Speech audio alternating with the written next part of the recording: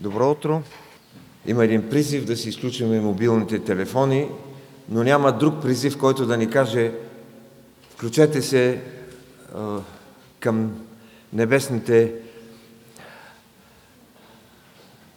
като се каже, антени, да настроим сърцата си, душата си.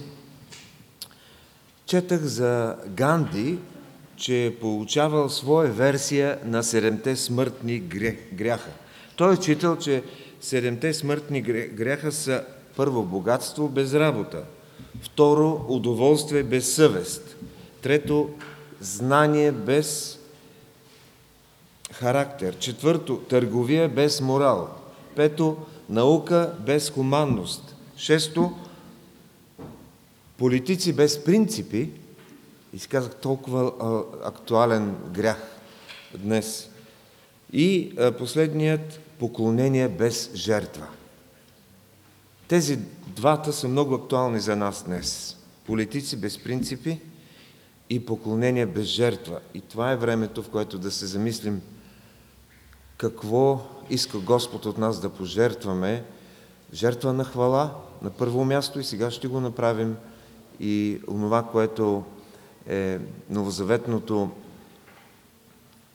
изискване за жертва. Да помагаме на други, да подпомагаме Божието дело и ние самите да предоставим телата си и цялата си същност в жертва жива, свята, благоугодна на Бога като наше духовно служение. Нека да се изправим.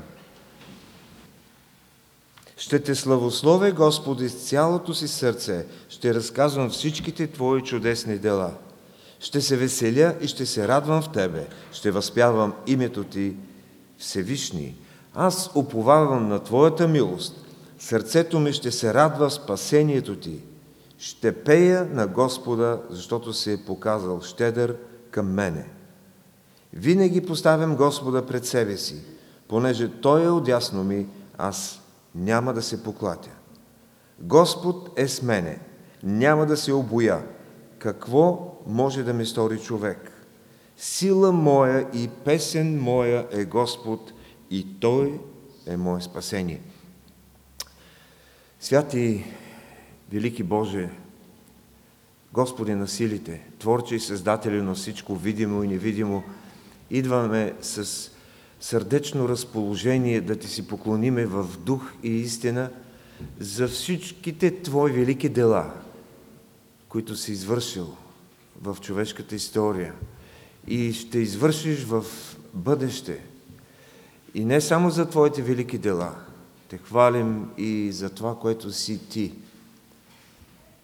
И нашия живот няма да стигне, за да прозреме в дълбочина Твоята сила, Твоята благодат и Твоята велика същност. Но се надяваме, че с изкупителната Ти мощ, с която си ни избавил от греха чрез жертвата на Твой единороден Син, да можем да влезем в този величествен хор на поклонение и хваление към Тебе. И тази сутрин предаваме сърцата си и Те хвалим в името на Исус, нашия Господ. Амин.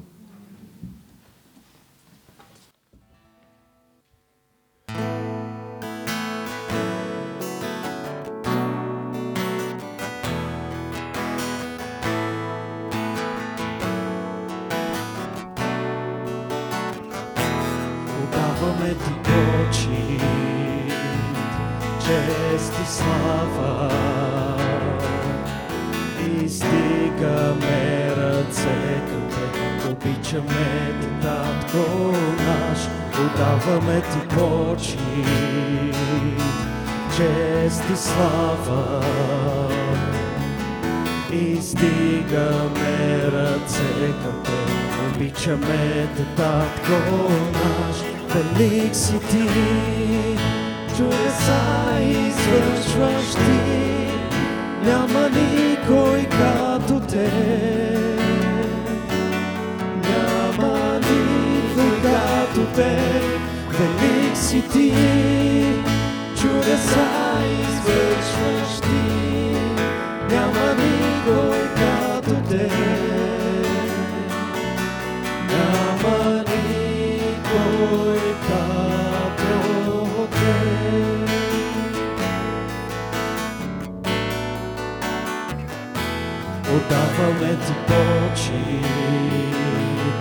чест и слава. Издигаме ръце към Теб, обичаме Те, Татко наш, отдаваме Ти почит, чест и слава. Издигаме ръце към Теб, обичаме Те, Татко наш, велик си Ти, чудеса извършваш Ти, няма никой като Теб, няма никой като Теб, велик си Ти, чудеса извършваш Ти, няма никой като Теб, няма никой като Теб, велик си Ти, чудеса извършваш Ти, няма никой като Теб,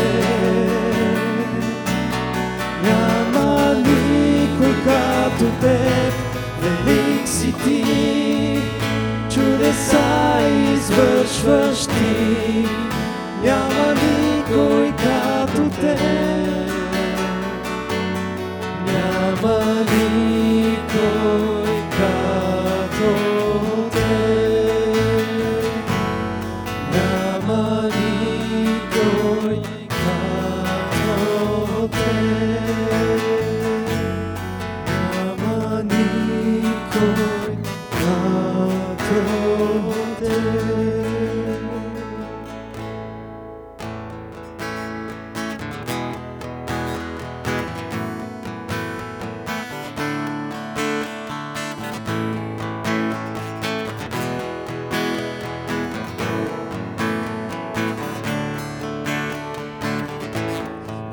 Благославям Те в плодородна добра земя, в изобилие от вода, благославям Те.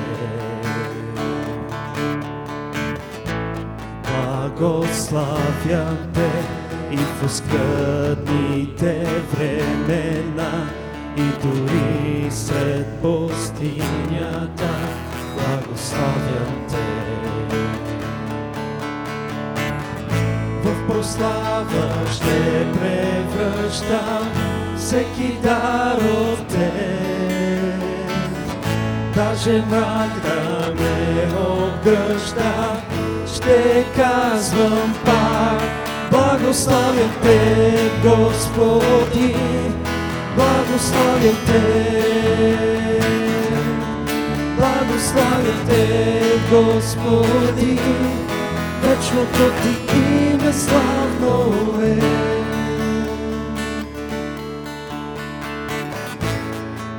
Благославям Те, щом над мен грее слънцето и животът спокоен е, благославям Те. Благославям Те и вредите по пътя ми, и дори наранен да съм, благославям Те. В прослава ще превръщам всеки дар от Теб, даже мрак да ме обгръща, ще казвам пак, благославям Те, Господи, благославям Те, благославям Те, Господи, вечното Ти име славно е. Благославям Те, Господи, благославям Те, благославям Те, Господи, вечното Ти име славно е.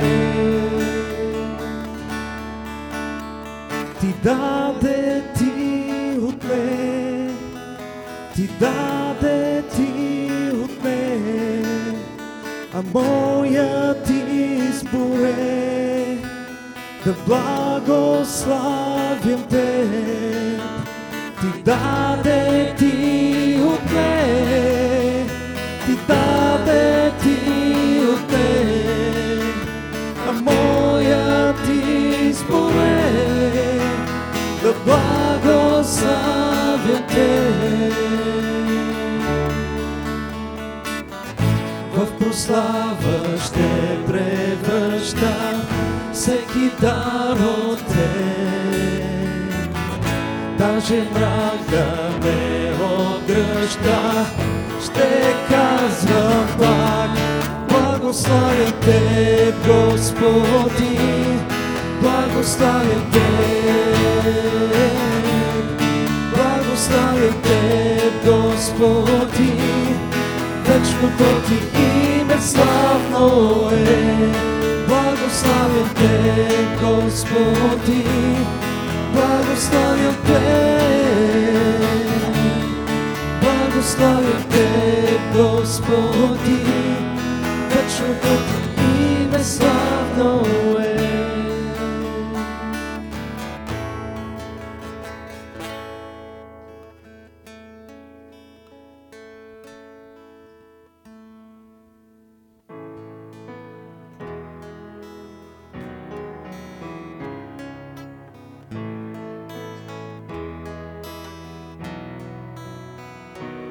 Благославяй Господа, душе моя, на Него се поклони.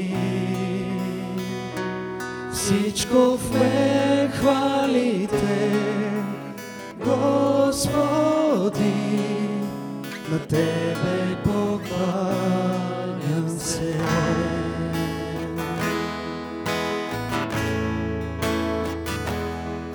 Щом слънцето утрото събуди, пак време е да хваля Теб. И в този мой ден, през каквото и да мина, ще пея пак и в мрака на нощта.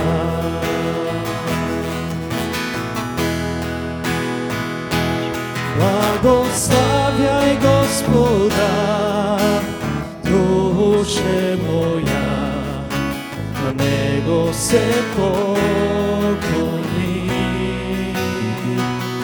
Всичко в мен хвалите, Господи, на Тебе покланям се.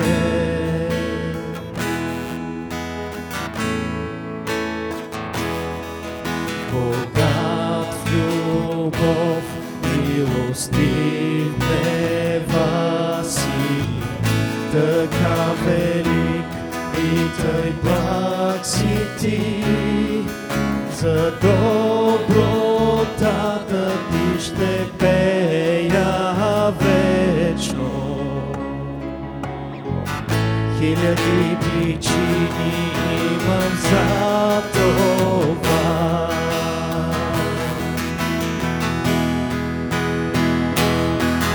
Благославяй Господа, душе моя, на Него се поклони. Всичко в мен хвалите, Господи, на Тебе покланям се.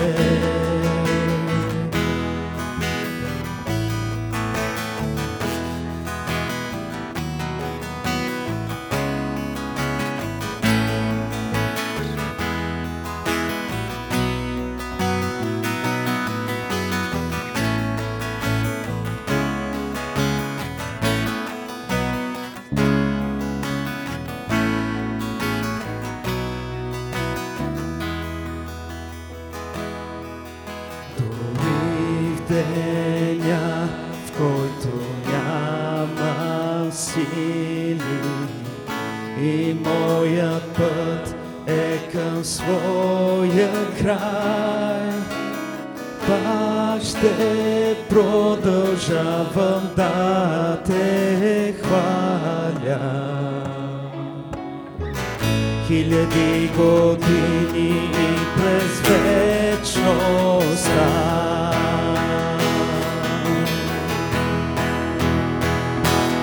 Благославяй Господа, душе моя, на Него се поклони. Всичко в мен хвали Те, Господи, на Тебе покланям се. Благославяй Господа, душе моя, на Него се поклони. Всичко в мен хвали Теб, Господи,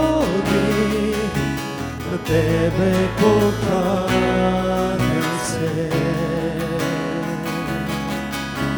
На Тебе покланям се, о, на Тебе покланям се.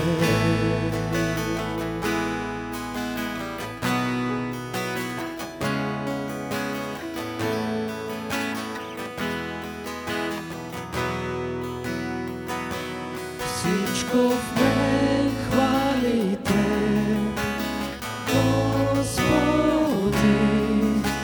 на Тебе покланям се. На Тебе покланям се, о, на Тебе покланям се.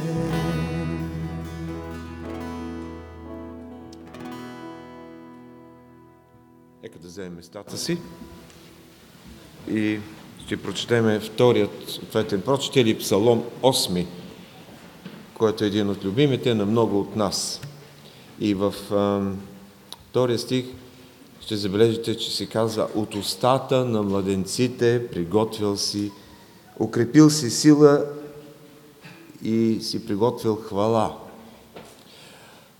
В петък вечер и в събота нашият хор, заедно с още няколко хвалебни групи хорове, имахме невероятно добро време на общение, на насърчение, поучение и най-вече пеене, хваление, разучаване на нови песни, и беше толкова полезно. И някои жертваха за това, за да оставят други ангажименти. Не е лесно, но пък времето е подходящо да сме вътре. И казвам това, защото в една от църквата в Пловдив, имаше като част от хора деца и юноши, и беше невероятно. От устата на младенците си укрепил сила и си приготвил хвала. Нека да прочетеме заедно ответно този 8 псалом. Господи Боже наш, колко е превъзходно Твоето име по цялата земя! Ти си поставил славата си над небесата.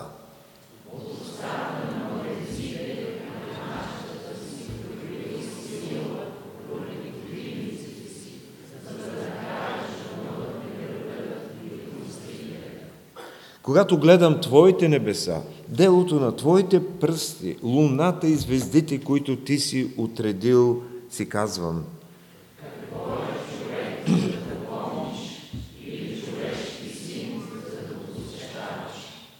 а Ти си го направил само малко по-ниско поставен от ангелите и със слава и чест си го увенчал.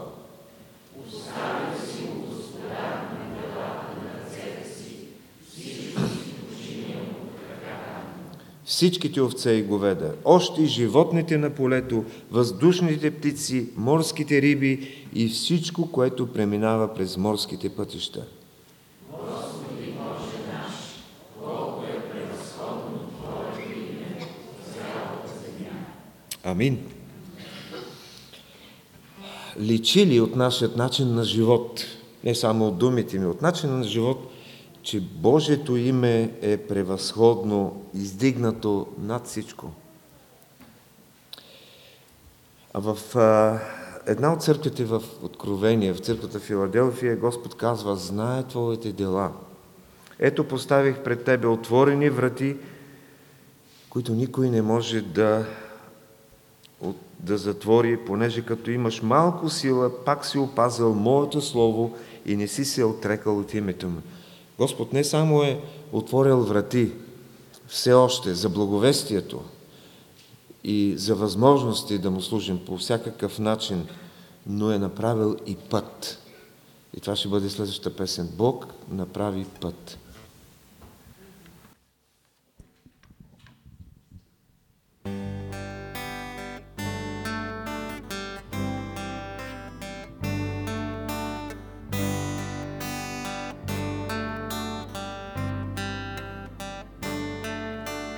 Бог направи път, там където няма път. Работи тайно и вместо мен. Бог направи път за мен. Ще ме води, знам, ще държи ръката ми. С любов и сила за всеки ден. Бог направи път. Бог направи път. Бог направи път, там където няма път. Работи тайно и вместо мен. Бог направи път за мен. Ще ме води, знам, ще държи ръката ми. С любов и сила за всеки ден. Бог направи път. Бог направи път. Като път през пустотата ще ме води. В пустинята реки ще видя. Всичко премина в миг, Словото му вечно е. Прави Бог нещо ново днес. Бог направи път, там където няма път. Работи тайно и вместо мен. Бог направи път за мен. Ще ме води, знам, ще държи ръката ми.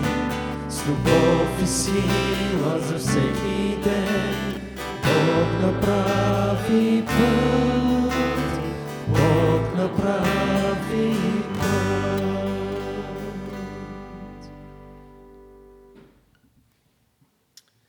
Амин.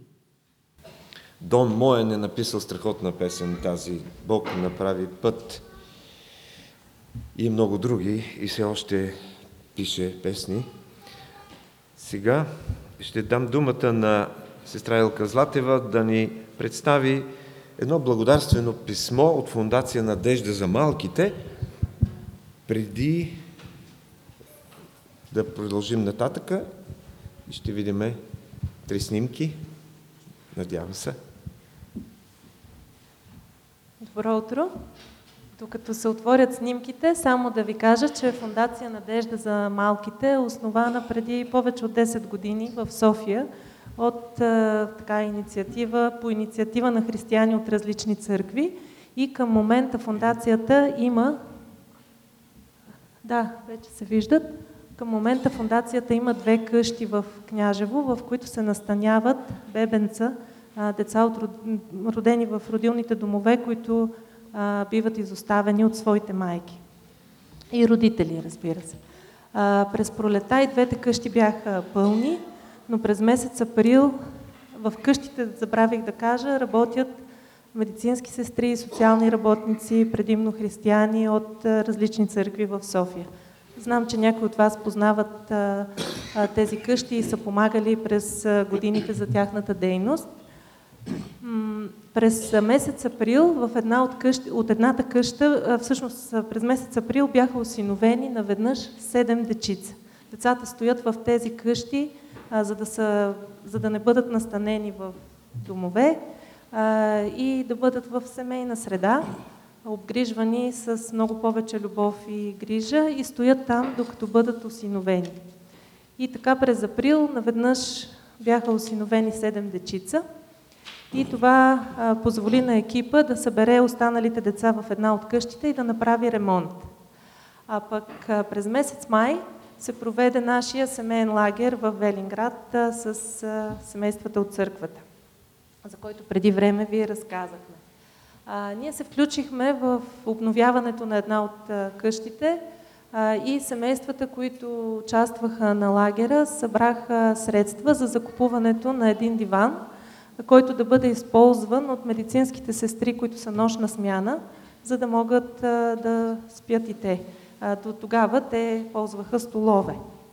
И получихме едно благодарствено писмо към всички семейства, които участваха през месец май в тази инициатива. И това са семейства от нашата църква. Мили хора, благодарим ви от душа за дареното добро. Благодарим ви за големите сърца, за това, че не гледате на лицето на човека, а помогнахте на най-малките, уязвими и крехки същества, отхвърлени и наранени от собствените си семейства. Благодарим ви, че подкрепихте каузата ни и сте от отбора на хората, които връщат способността им да вярват, възраждат надеждите им и дават крила на мечтите им. С дарените от вас средства закупихме този диван за нашата малка къща. Той е на снимката. Погледнато през очите на най-малките, вие внесохте в техния дом удобство и уют, важни предпоставки за безгрижните им игри и за повече детски смях. От името на най-малките приемете нашите искрени благодарности за съпричастността и направеното дарение. Вашето отношение и подкрепа ни помагат да продължим, да полагаме качествена грижа и да сеем любов в сърцата на тези малки деца. А както апостол Павел казва, любовта е тази, която никога не отпада. Нашата твърда увереност че чрез обичта и отношението на големите има надежда и за най-малките. С уважение, Камелия Славчева, изпълнителен директор на Фондация Надежда за малките. Благодарим. За архив.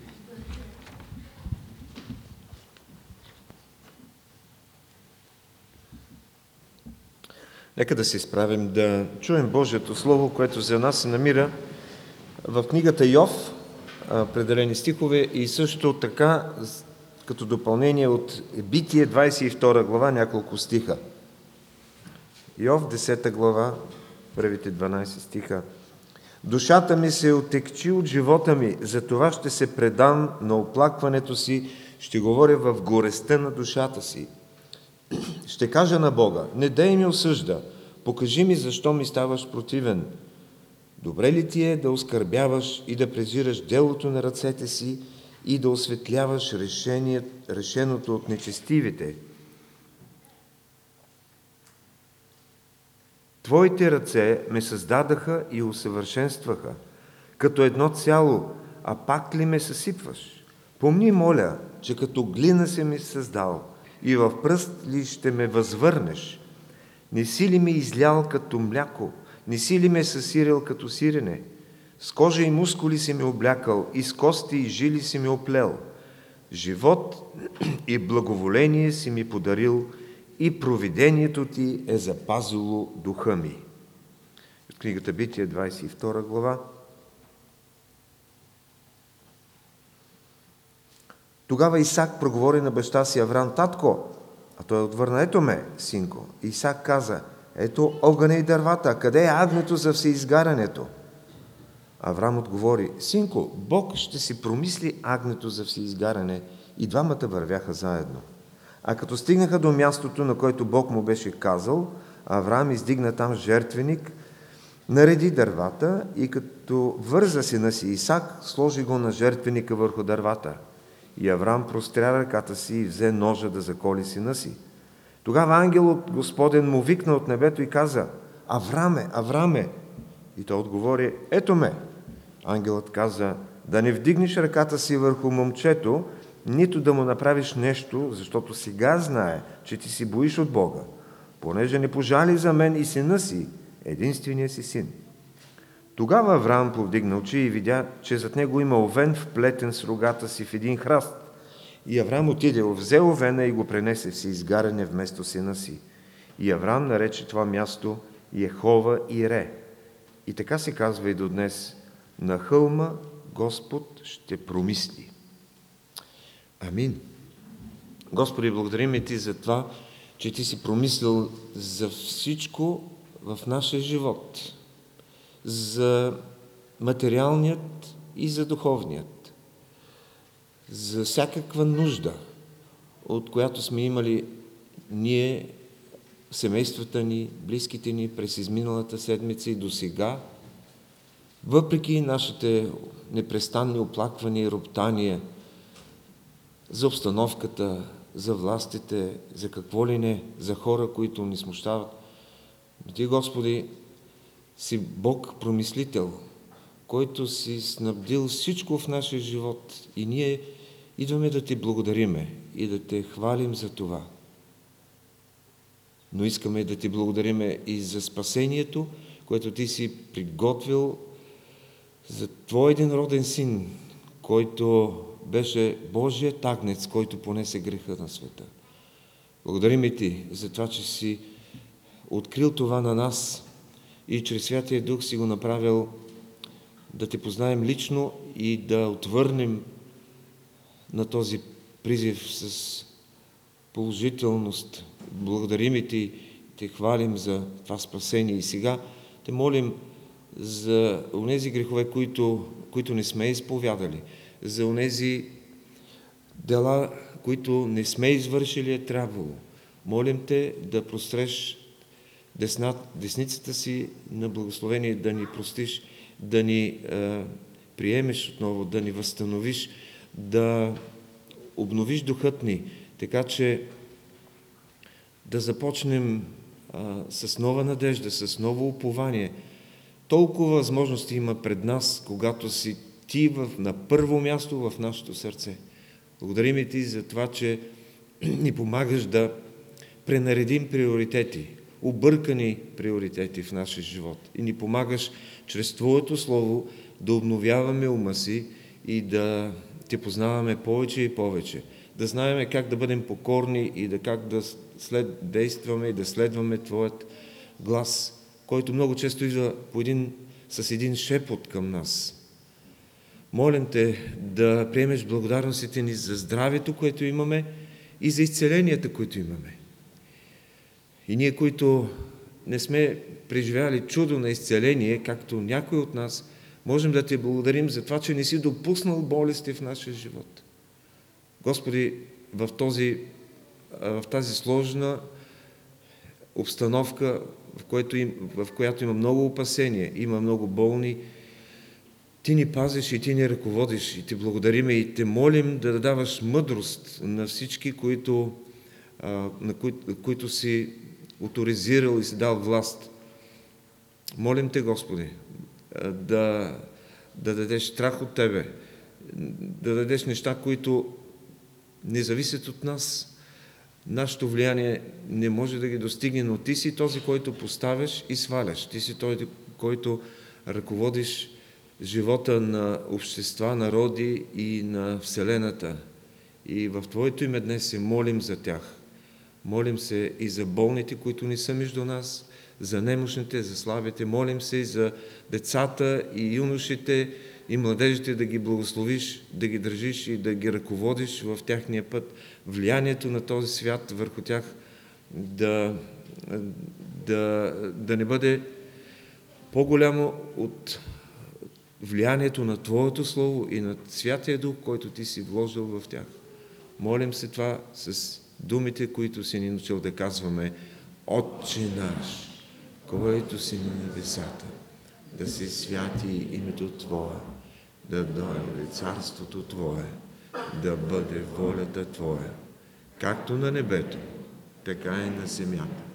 Хлябът наш насъщни, дай го нам днес и прости ни дълговете наши, както и ние прощаваме на нашите длъжници. И не ни въвеждай в изкушение, но избави нас от лукави, защото е Твое царството и силата и славата вовеки. Амин. Децата заминават за своите занимания в неделното училище. Провидение.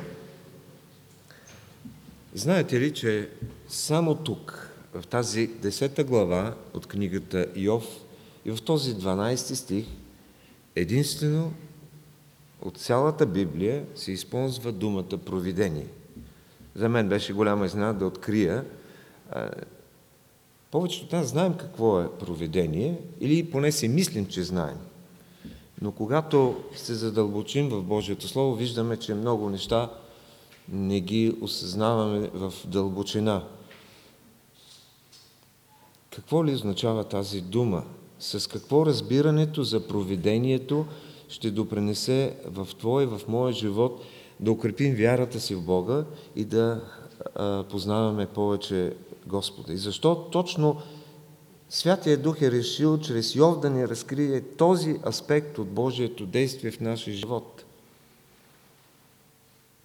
Има ли и други места, където Бог разкрива себе си чрез провидението? Предстои да разберем.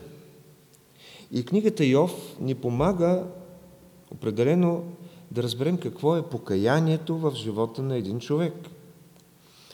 Знаем, че тя е книга на мъдростта, приела формата на поезия. В своето неведение за причината, поради която той страда, Йов страда на нас, но ние разбираме това още от първите глави на книгата, Йов се налага допълнително да страда заради обвиненията на неговите приятели. Той казва: Господи, не виждам изход, объркан съм. Воплите на Йов са един кулминационен израз на скръб. Стиховете изразяват голям драматизъм. Той се опитва да си обясни защо Бог го е отхвърлял. И Йов постоянно задава въпроси на Бога, които четем в тази 10 глава. И в контекста се описва как Бог го е сътворил. Той казва в 8 стих: Твоите ръце ме създадоха и усъвършенстваха. И очаква да бъде запазен духът му. И след малко ще открием, че точно тези неща са част от разбирането за провидението, създаването и усъвършенстването, запазването. Всички думи на древния Йов трябва да отчитаме, че са изказани в момент на пълно физическо и психическо изтощение. Той казва, че ако Бог не е негово прибежище, за него няма друг изход, освен смъртта. Във всяка житейска криза, както в Стария, така и в Новия Завет, се набляга на истината, че Бог е наше прибежище. Но докато не ни върхлитат изпитанията в личен план, това е последното нещо, което очакваме Бог да бъде с нас. Искаме Той да ни снабдява, Той да ни дава всичко, Той да се грижи за нас. Но да бъде наше прибежище разбираме, когато сме в най-тежка криза, в най-голямото изпитание. И ние, когато стигаме до подобно състояние, осъзнаваме, че Бог е прибежище, но това прибежище не се намира по пътя на някакви традиционни, религиозни практики, а само като се хвърлим в Неговите обятия и тогава откриваме онова, за което Йов говори и което той намери. Това спасение, това прибежище, това успокоение в своите беди. Божието Слово ни казва, че когато позволим на Святия Дух да ръководи живота ни и да ни изпълва, нашите проблеми съвсем няма да изчезнат в степента, която ни се иска, но можем да познаем от личен опит какво означава Господ да бъде наше прибежище. И така Йов в 12 стих на тази 10 глава казва: живот и благоволение си ми подарил и провидението ти е запазило духа ми. Разбирането за Божието провидение ще внесе успокоение и в живота и на Йов, и на всеки един от нас. Колко пъти се блъскаме си ума в опит да разберем Божия план за нашия живот, за семействата ни, за църквата ни, правим изводи, правим заключения, градим парадигми, какво и как ще се развият събитията, кои прогнози ще се сбъднат, кои няма. Бог направлява всичко в тази материална вселена, в която живеем днес, чрез своето провидение. Има и други места в Божието Слово, които ни разкриват Божието провидение. Една от книгите, в които това се вижда, е книгата Естир, в което Божието име дори не се споменава, но Бог стои зад всяко от тези събития. И още във Второзаконие, преди Бог да въведе израелтяните в обетованата земя, Той начерта историята им пред тях. Каза им за Вавилонския плен и за това, че Рим ще разруши Иерусалим един ден, народът ще бъде отведен в плен. Така и стана. Във Второзаконие 31 глава 18 стих Бог казва: в оня ден аз непременно ще скрия от тях лицето си поради всичките злини, които ще са сторили, като се обърнат към чужди богове. И ние знаем, че това се случва. И когато Кир разрешава чрез указ на израелтяните да се завърнат обратно след 70 години вавилонски плен, не всички от тях го правят. Знаете, че около дори по-малко от 60 000 души се връщат обратно и това е записано в книгите Ездра, Неемия и в двете пророчески книги Агей и Захария. Но какво става с по-голямата част, които не се завърнаха по земите си? Именно в тази книга Естир се намират сведения за тази по-голяма част от пленените, които не се върнаха в земите си. В неволите си израелтяните видяха Бога по нов начин. Да, те си бяха отклонили от Неговата воля. Не се завърнаха, което е грешка, но Той продължаваше да ги търси и да ги ръководи. И именно това ставаше чрез Божието провидение. Всяка една от великите доктрини, с които разполагаме днес, се представя в определени книги на Стария Завет. В Изход срещаме изкуплението, а пък неговата любовна историята на изкуплението се намира в книгата Рут. В книгата Йов, както казах, се получава за покаяние, но също и за провидение, а в книгата Йона пък се запознаваме с Възкресението, за което Господ Исус ни говори. Така че великите доктрини на нашата християнска вяра произхождат от определени старозаветни книги. Естир е една от тези, които изобразява провидението. Този народ, който се беше отстранил от Божията воля и се намира в чужда страна, пристъпи Божиите разпоредби, народът остана, не се покори и четем в 137 псалом, който е писан именно тогава, как да пеем Господнята песен в чужда страна. Те не можеха да пеят, те седяха в тази страна, плачеха при спомена за Сион. Но по-късно годините си минаха и те забравиха за храма и за своя Бог. Какво обаче да кажем за Бога? Бог не беше ги забравил.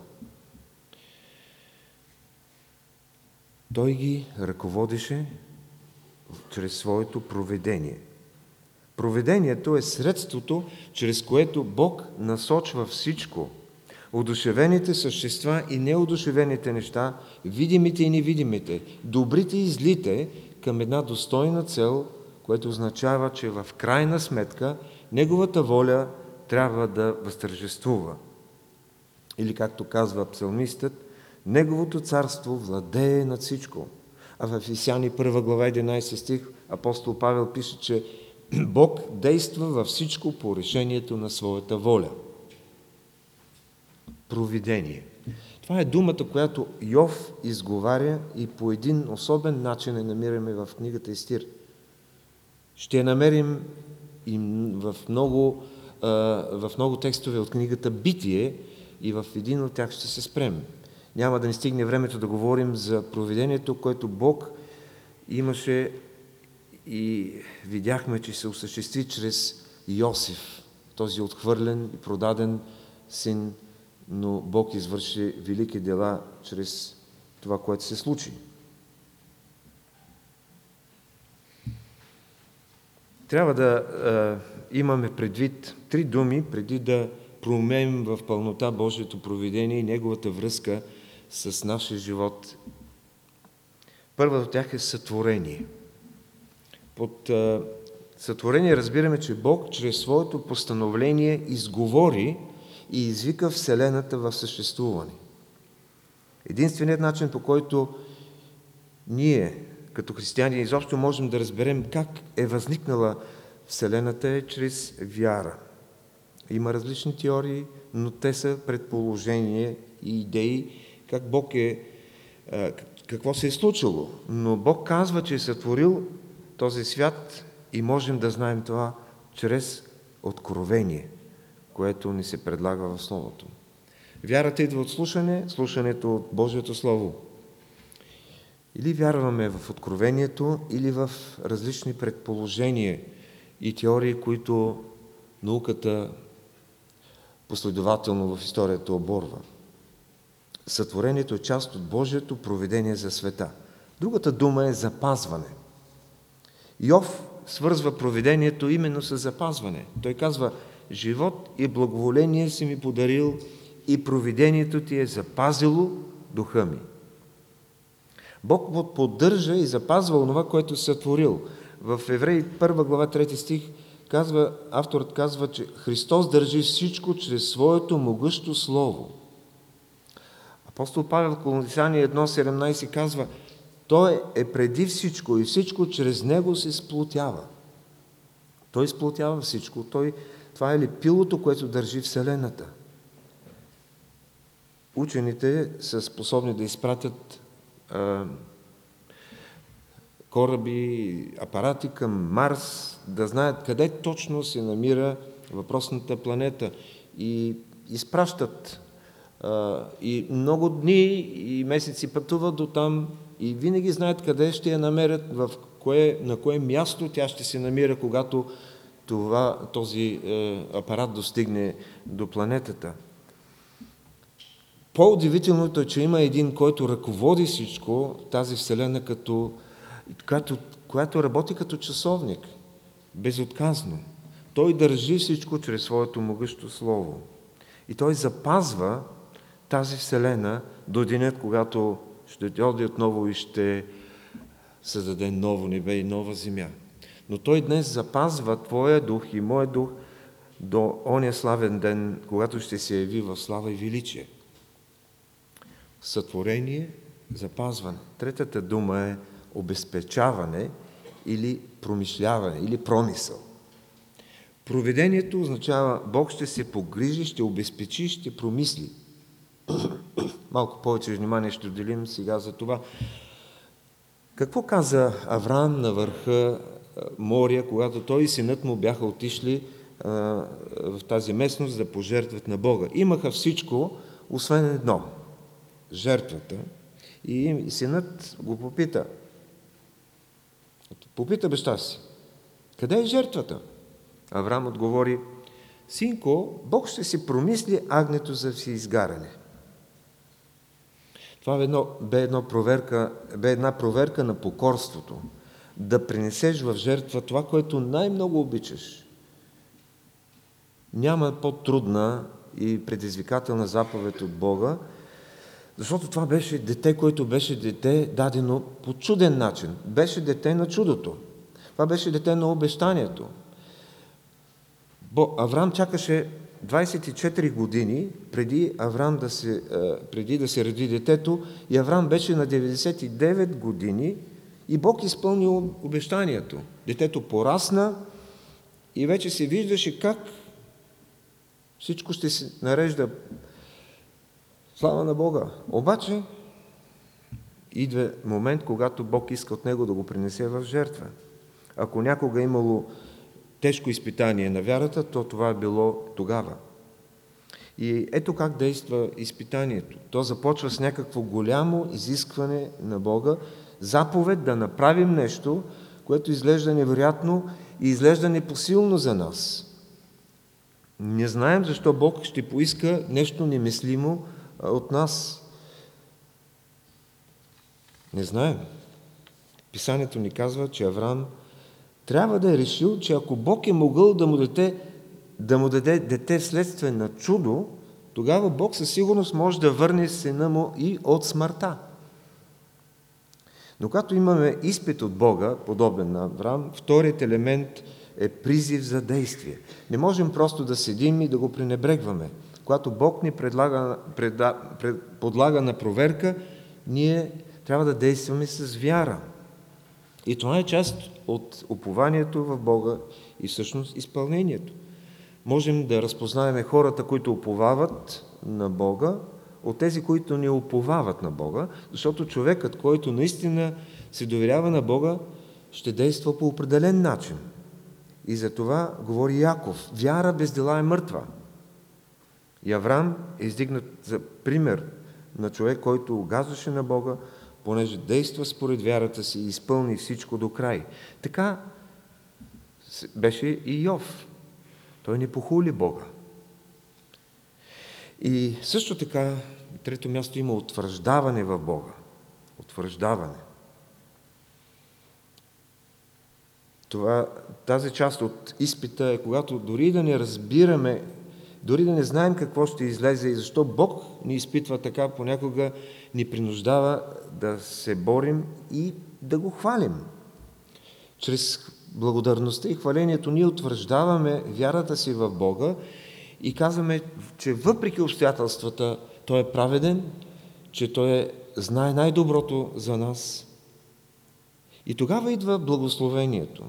Щом действаме с вяра и Бог е промислил за решението, ние действаме и Той показва своето благоволение.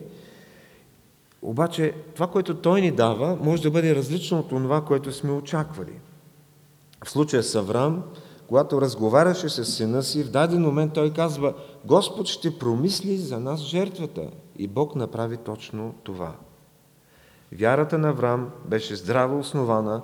Тогава той получи благословението и потвърждението, че Бог наистина ще увеличи семейството му, ще нарасне до такава степен и родът му ще нарасне, ще се превърне в цял народ, който пък ще бъде благословение за всички народи по земята. И Авраам нарече това място Господ ще промисли. И така се казва и до днес. На хълма Господ ще промисли.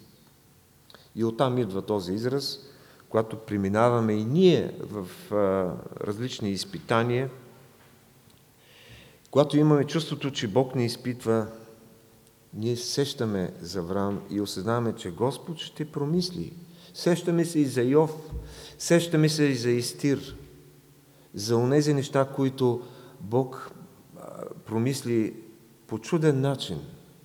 И въпреки атаките, въпреки заплахите, всичко се преобърна. Бог ще промисли, ако сме покорни на Неговия глас, ако се доверим напълно на Бога. Той ще подкрепи вярата ни. 1900 години след случаят с Авраам, Господ Исус Христос беше разпънат на същият хълм на Голгота. Той беше агнето, което Бог осигури. Той беше Божият агнец, който понесе греха на света. Бог промисля, Бог обезпечава. Бог е промислил решение и за вас, и за мен. Той е промислил за нас своя Син Исус Христос. И Той е решението на всеки проблем, който имаме. И така, провидението означава, че Божията ръка се намира в ръкавицата на човешките събития. Един автор го е казал по много интересен начин. Божията ръка се намира в ръкавицата на човешките събития. И по някакъв скрит начин Бог действа. Когато Бог не държи кормилото, той е навигаторът от страничната или от задната седалка. Той е треньорът, който подвиква команди от скамейката. Провидението е невидимият рул в държавния кораб. Бог е кормчията на руля по време на нощната вахта. И някой си беше казал, той прави големите порти да се въртят от малки панти, на малки панти. Бог събра плачът на едно малко бебе и сърцето на една жена край реката Нил, когато фараоновата дъщеря отиде да се къпе. И тогава, като че ли Господ ущипа малкия Моисей и той изрева. И неговия плач засегна сърцето на тази принцеса и Бог използва това, за да промени съдбата на цял един народ. Това е провидение. Това е Божията ръка. Господ ще промисли, ще обезпечи всичко според неговия мегаплан, голям план, който ние много често не осъзнаваме, не разбираме. Но той ще промисли и за теб, и за мен, което е според неговия мини план. Това е един насърчителен израз, който християните си казвали един на друг и днес сме готови да го кажем. Господ ще промисли. Можем ли да го кажем със същата увереност, която имаше Йов, която имаше Мардохей, която имаше Йосиф, която имаше Авраам? Апостол Павел казва за изпитанията, които той е преживял. Аз желая да знае, братя, че това, което ме сполетя, спомогна повече за преуспяване на благовестието. Филипяни 1.12. Божието провидение го водеше през корабокрушение, през затвори, беди, да прогласи успешно благовестието в цялата Римска империя. Често ние в нашите неволи, в нашите трудности, които Бог допуска, падаме в самосъжаление и не виждаме, че точно тогава трябва да бъдем в най-близко общение с Бога. Точно тогава Той така полага прободената си ръка върху нас и казва: имай пълна вяра в мен. Аз ръководя живота.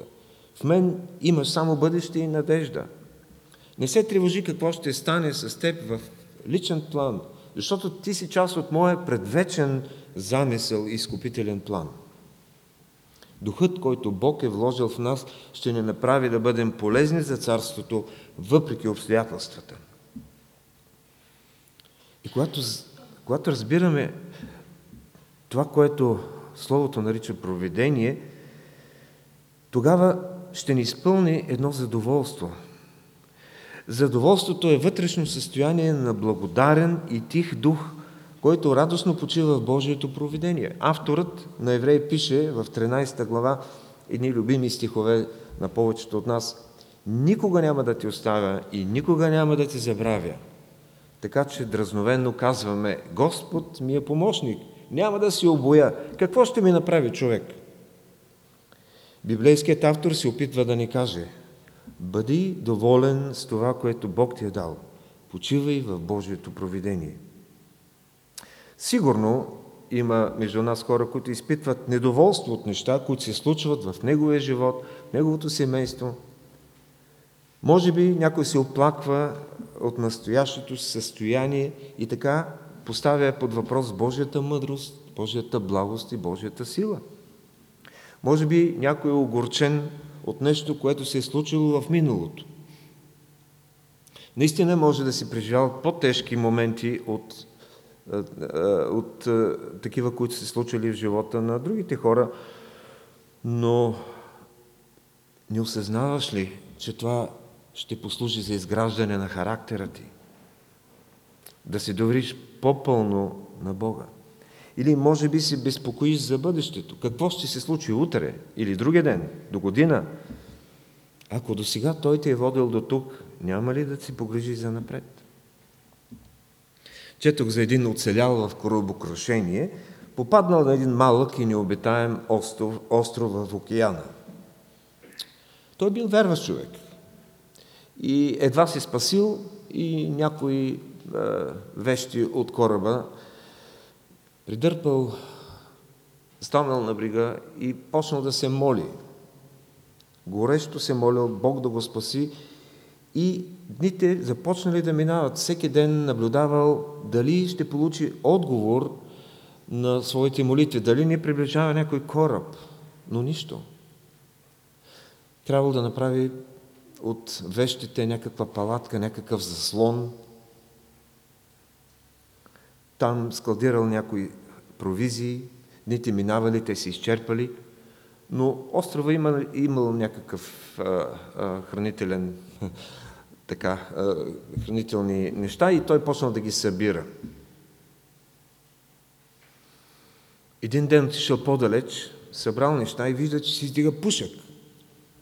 Палатката му гори, заслона му гори. Всичко изгоряло, докато се приближил. Нямало по-отчаян човек от него на света. Как, Боже, може да допуснеш това да ми се случи на мен? Рано на следващата сутрин той се събудил обаче от звук на преминаващ наблизо кораб, който оглеждал острова. Моряците дошли да го спасят.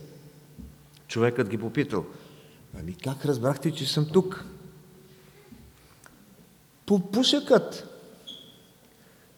Ти ни изпрати сигнал чрез твоя пушек и огънят, който видяхме.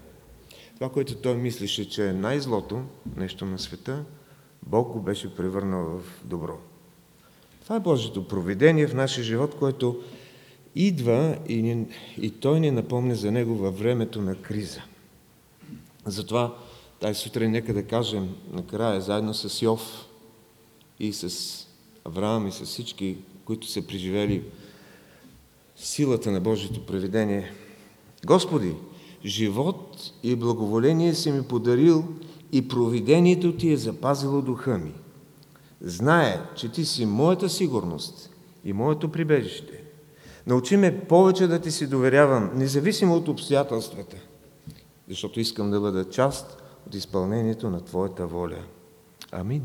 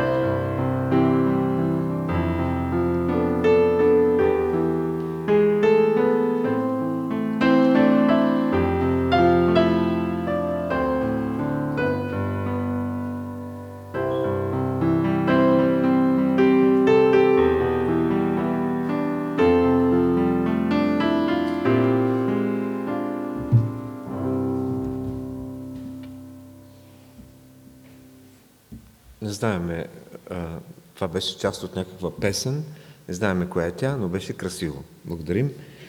Благодарим и на хвалебната група и преди да продължим с песента, в която ще съберем даренията и това е Господ ще промисли. Нали? Естествено е да изпеем тази песен, да кажа няколко думи за съобщенията. Както вече знаете, библейските групи са в пълен ход, така да се каже. Следващата в сряда е молитвеното събрание, което играе голяма и ключова роля в нашия духовен живот. Нека да не го омаловажаваме и всички да идваме с благодарение и застъпничество за тези, които са в нужда, ако ние нямаме такива, разбира се.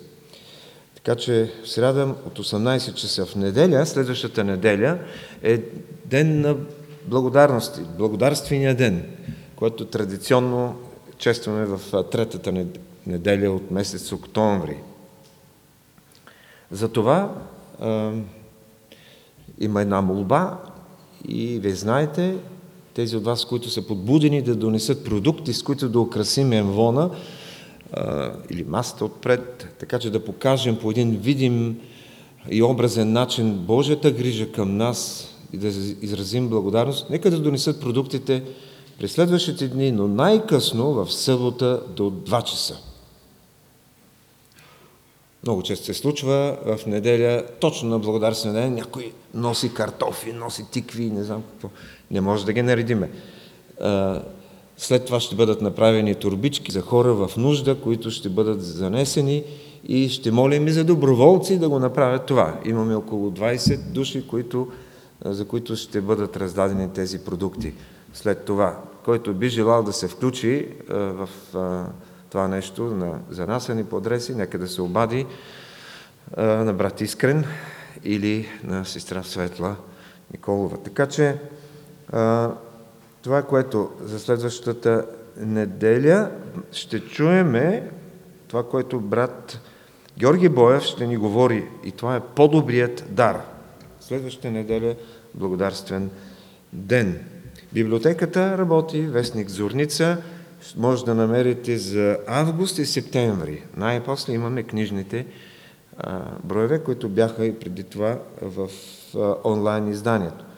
Кафе книжарницата ще работи, разбира се. Календари за 2022 година вече имаме и те се намират в книжарницата.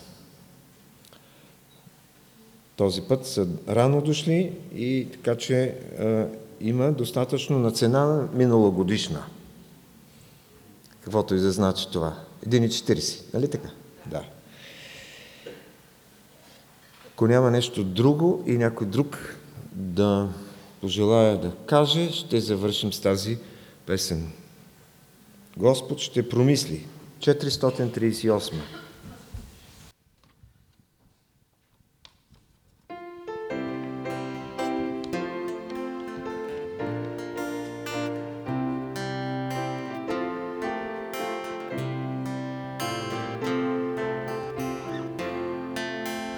Господ ще промисли от друга добро, макар и не с моя способност твоя, пак Бог ще промисли по своя способ. И тъй вярвай в Бога, Той ще даде помощта си добра на време свое. Бог помощ добро време ще ни даде, макар и не с моето и нито в твоето, а с твоето време ще помощ даде. И тъй вярвай в Бога, Той ще даде помощта си добра на време свое.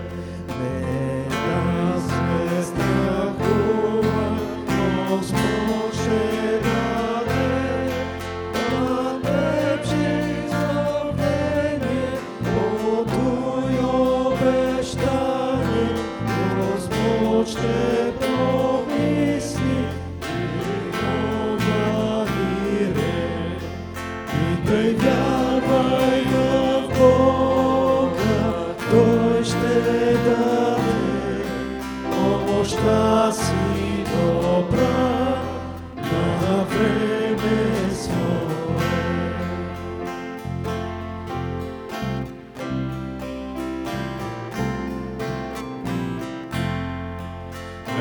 Напредвай ти смело през страшно море и път ще намериш и с радост ще пееш. Господ промислява Йehova Йире и тъй вярвай в Бога, Той ще даде помощта си добра на време свое. Благодата на нашия Спасител Господ Исус Христос, любовта на Бога, общението и ръководството на Святия Дух нека да бъде и пребъде всеки един от нас, домовете ни, децата ни, църквата ни, нашият народ и църквата по целия свят, сега през вековете. Амин.